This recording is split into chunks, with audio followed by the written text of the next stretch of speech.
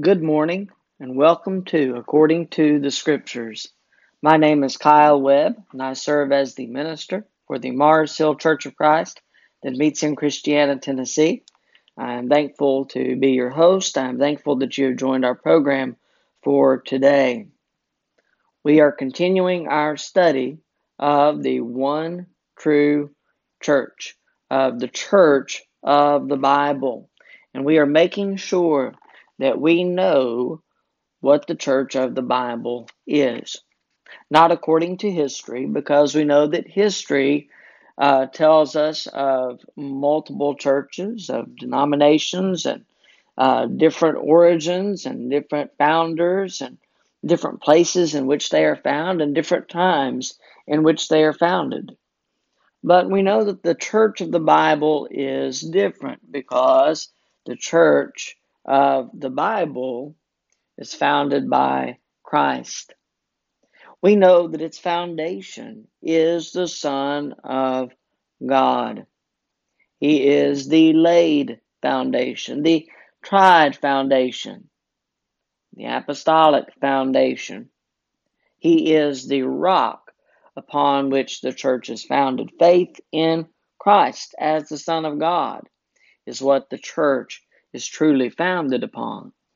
And if we cannot read of the church in the Bible, if we cannot read of the church that we are a part of in the Bible, then what we are a part of is a man-made organization, something that is foreign to Scripture. If we practice what is not found in the Bible, or if we do not practice what is found in the Bible, if we fail to teach the things of the Bible, then we are not doing what God wants us to do. We are not the people that God wants us to be. In order to be true Christians, in every sense of the way that is seen in Scripture, we must be the church of the Scriptures, and that is our endeavor.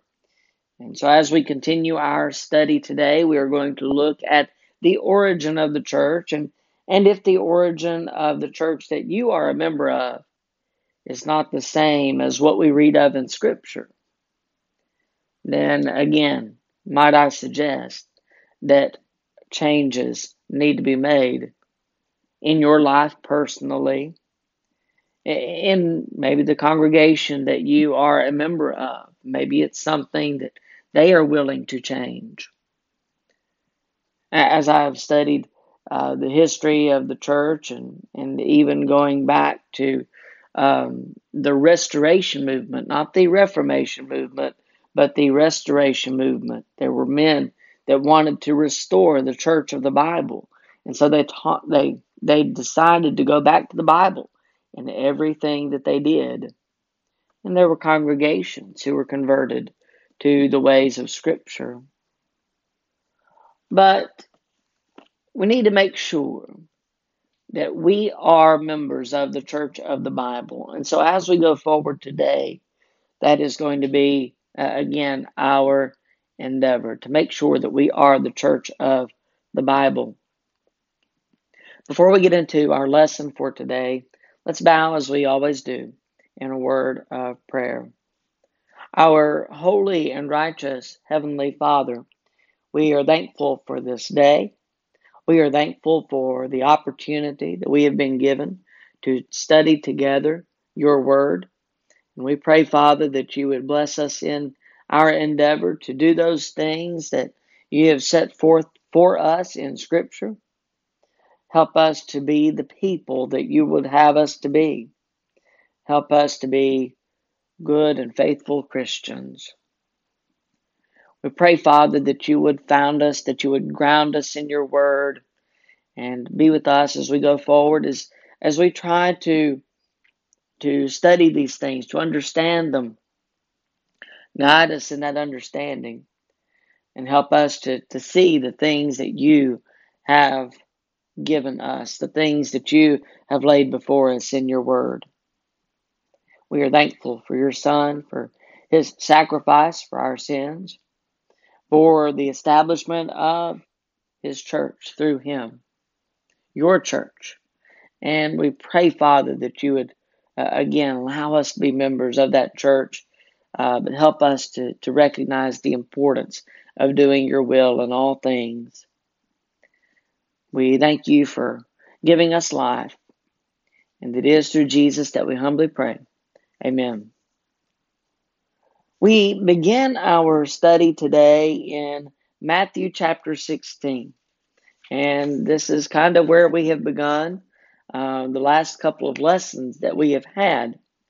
And this is a very important verse that we are looking at. The context is that beginning with verse 13, Jesus is asking his disciples, "Who do men say that I am?" And they give the answers that the people would give. They give the answers such as John the Baptist, Elijah, Jeremiah, or one of the prophets. And Jesus asks the more important question, not who do men say that I am, but he says, who do you say that I am? And Simon Peter, he knew the answer. You are the Christ, the Son of the living God. Matthew 16 and verse 16.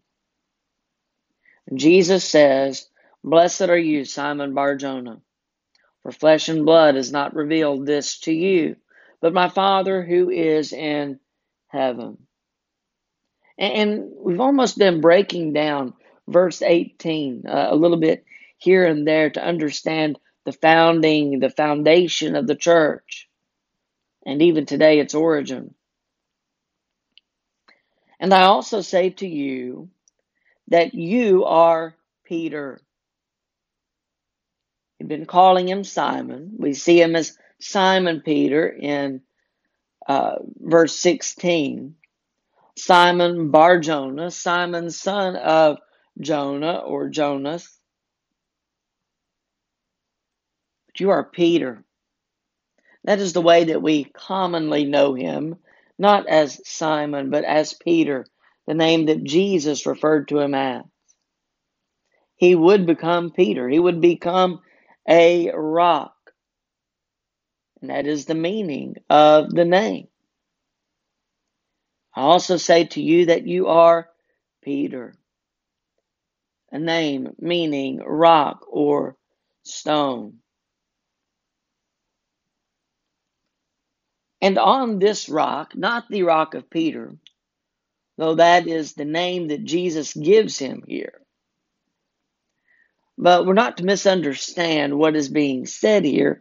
Jesus is saying on this rock in reference to what Peter said in verse 16.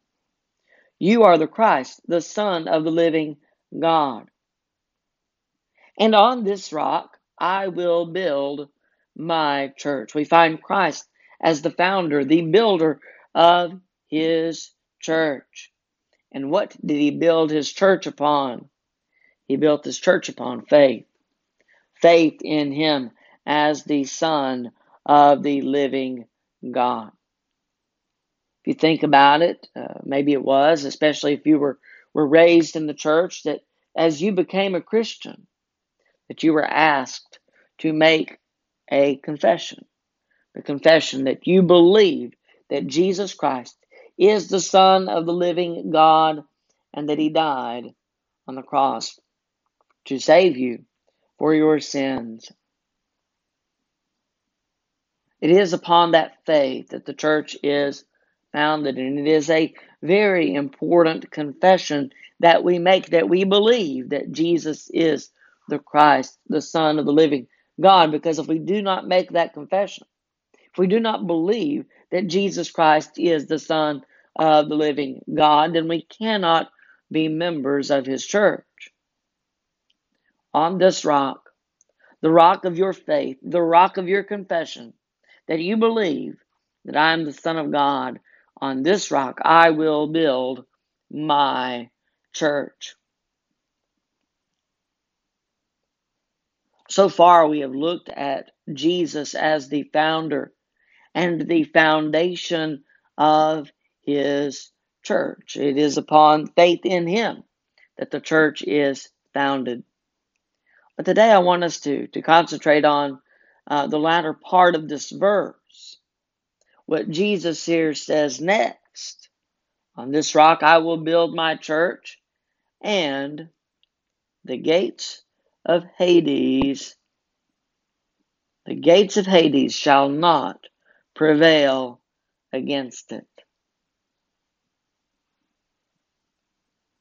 Death tried to take Jesus. Death tried to have its way with Jesus. Not here where we're in Matthew 16, but later as we find that Jesus went to the cross, that He suffered persecution, He suffered physical pain and agony inflicted upon Him by the Jews, because of the Jews, because they wanted Him dead.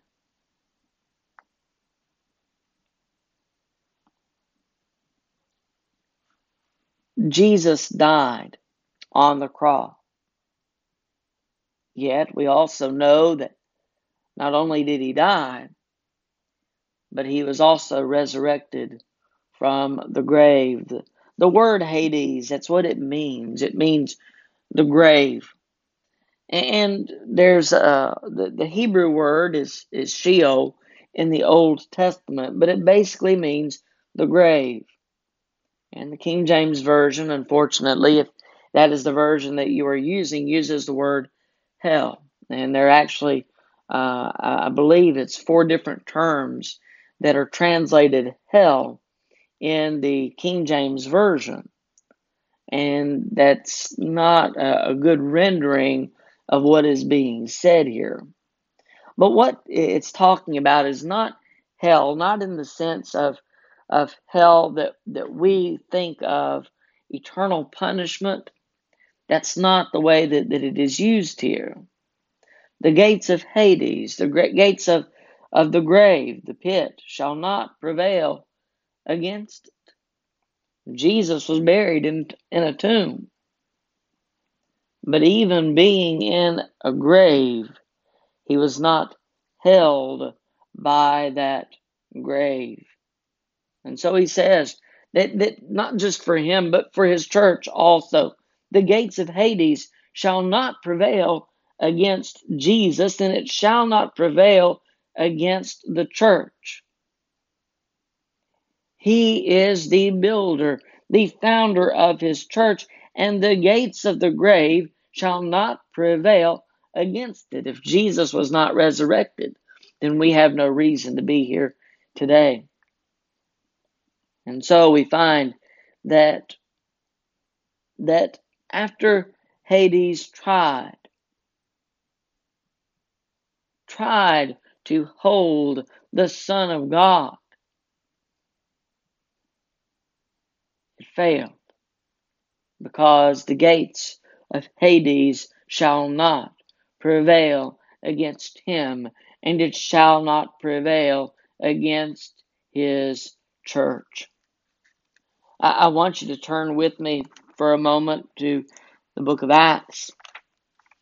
And let's look at the book of Acts, and let's look at what Peter has to say in his sermon. In Acts chapter 2 and verse 31, Acts chapter 2 and verse 31. And let's take it up to the beginning of this paragraph, at least as I have it divided in the New King James that I am using. In verse 29, he says, "Men and brethren, let me speak freely to you of the patriarch David, that he is both dead and buried, and his tomb is with us to this day." Let me pause for a moment and make a point here. In looking at the various denominations that our world has created, the different belief systems, we have such religions as Buddhism and that is founded upon a person.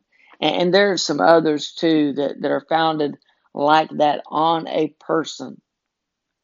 Even going back to the founder of each of the various denominations. Roman Catholicism, Presbyterian, Baptist, Methodist, all of these have earthly founders. They have earthly beginnings. Again, times in which men decided we need to do something different, and so they created a religion that did something different, and that's all that they did. They didn't go back to the Bible necessarily. They may have in some ways, but not completely. We need to go to the entire Word of God and understand what it means for us today and apply that to what we believe and what we practice, what we do. Buddha and all the other religions in which they are founded upon a person, they're all dead and buried. Those were maybe very great men or even women, but that doesn't mean that they are to be worshipped.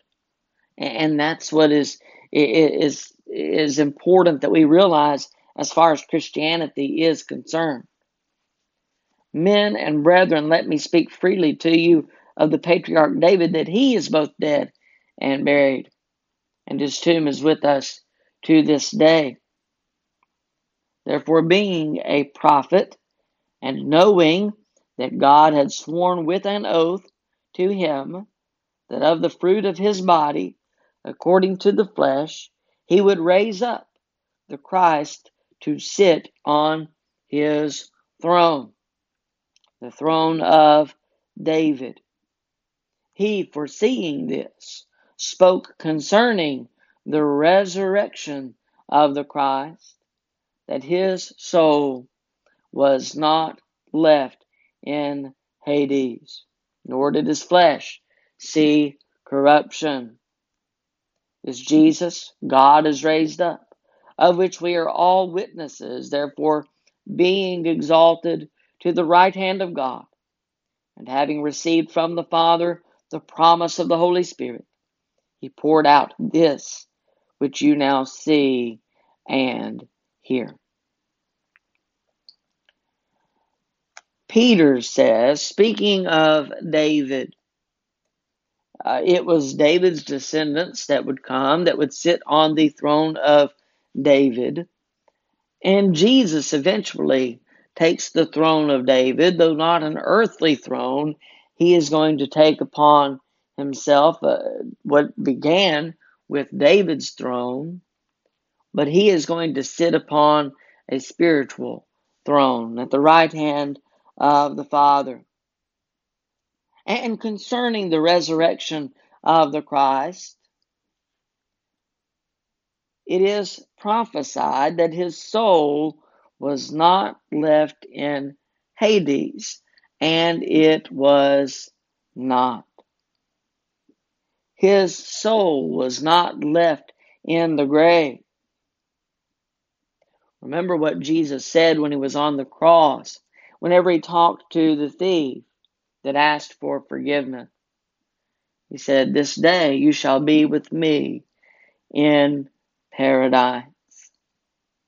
Jesus was not left in the grave, But we know a little bit about paradise from Luke 16, from the description of the rich man and Lazarus, and where Lazarus ended up in a place of paradise, whereas the rich man ended up in torment. But the soul of Jesus was not left in the grave.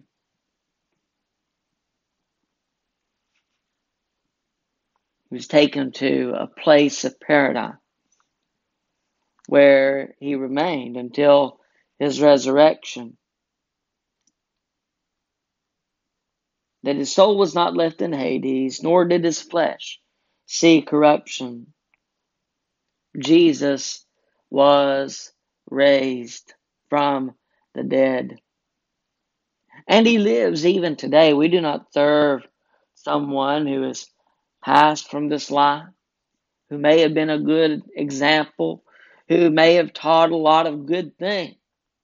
Jesus was more than that.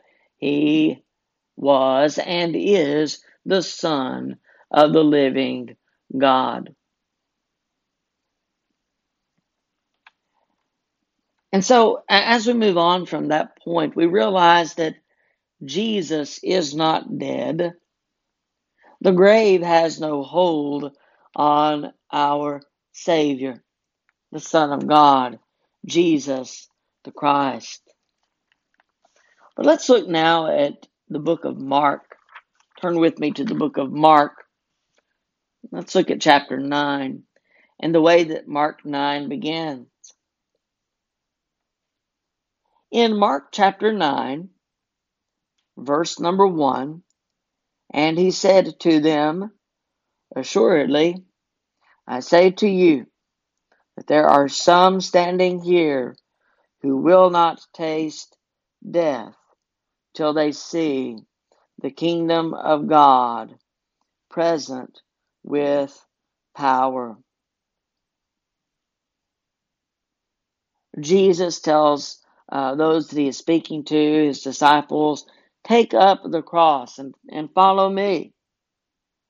And this is what he says here at the end of that short discourse.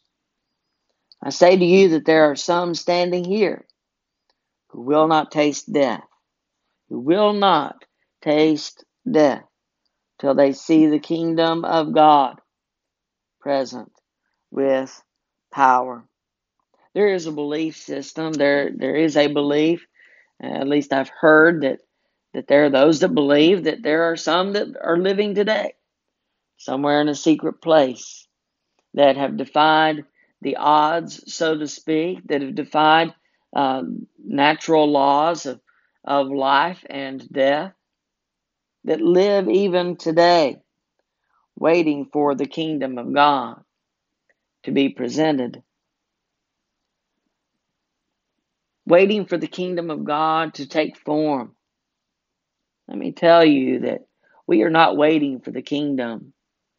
The kingdom is here. The kingdom is in the form of the church. And it was to be established while the apostles lived. Brief interruption there. Hopefully you're still there. I say to you that there are some standing here who will not taste death till they see the kingdom of God present with power. The kingdom of God was established in the days of the apostles, as we read in Acts chapter 2 that we'll go to in a moment. But let's go on from there. It was going to be presented with power. When the Holy Spirit and power came, that is when the church was established. Now let's go to Acts chapter 1. Acts chapter 1 and verse 8. Acts 1 and verse 8. And this is what Jesus says to his apostles. But you shall receive power when the Holy Spirit has come upon you, and you shall be witnesses to me in Jerusalem, and in all Judea and Samaria, and to the end of the earth. And that is what is taking place when we come into Acts chapter 2 on the day of Pentecost. When the day of Pentecost had fully come, Acts chapter 2 and verse 1, they were all with one accord in one place. And suddenly there came a sound from heaven, as of a rushing mighty wind, and it filled the whole house where they were sitting. And there appeared to them divided tongues as of fire, and one sat upon each of them. And they were all filled with the Holy Spirit, and began to speak with other tongues, as the Spirit gave them utterance. In verse 8 of Acts, we already looked at Acts chapter 1 and verse 8. But as we look at these verses here in Acts chapter 2, we see the Holy Spirit did come in the form of them being able to speak in languages that they did not know. These were, for the most part, unlearned men. They were not that well educated. They had gone into businesses of their families. And, some of them were fishermen, for instance. And yet they were able to speak in the tongues of other nations, languages that they did not know. Church was established when the Holy Spirit and power came, just as is stated in Mark chapter 9 and verse 1, in the days of the apostles. When the word of the Lord went forth from Jerusalem, is again when this church was established. Let's look for a moment at Isaiah chapter 2. I know that I'm running a little short on time, and so we'll try to move a little quickly. Isaiah chapter 2, beginning with verse 2, we read this. Now it shall come to pass in the latter days that the mountain of the Lord's house shall be established on the top of the mountains, and shall be exalted above the hills, and all nations shall flow to it. Many people shall come and say, Come and let us go up to the mountain of the Lord, to the house of the God of Jacob. He will teach us his ways, and we shall walk in his paths. For out of Zion shall go forth the law, the word of the Lord from Jerusalem. Where were the Jews? Where were the apostles on the day of Pentecost? In Jerusalem. Any church that is founded in a place other than Jerusalem cannot be the church of the Bible. Whether it be founded here in America, whether it be founded in Rome or Germany or England or Switzerland or any of the other places in which denominations have been founded, they cannot be the church of the Bible, because the church was founded not in these places, not at these times, but in Jerusalem on the day of Pentecost, following the Lord's resurrection from the dead. In Luke chapter 24, let's notice verse 49. Luke chapter 24 and verse 49, and this will be the last passage that we look at today. Luke 24 and verse 49. Behold, I send the promise of my Father upon you, but tarry in the city of Jerusalem until you are endued with power from on high. And as Acts follows Luke, not in the chronology of the Bible, obviously John is in between, but Luke wrote the book of Luke and also the book of Acts. And as we read into the book of Acts, chapter 1, we find the apostles waiting in Jerusalem until the Holy Spirit came upon them, until the power came, and the word of the Lord was fulfilled. The establishment of the church was on the day of Pentecost in Jerusalem, approximately somewhere around AD 33. Any church that is not founded as such is not the church of the Bible. Did your church begin at Jerusalem on the day of Pentecost in AD 33? Is your church established by Christ? Is He the founder and the foundation of the church that you are a member of?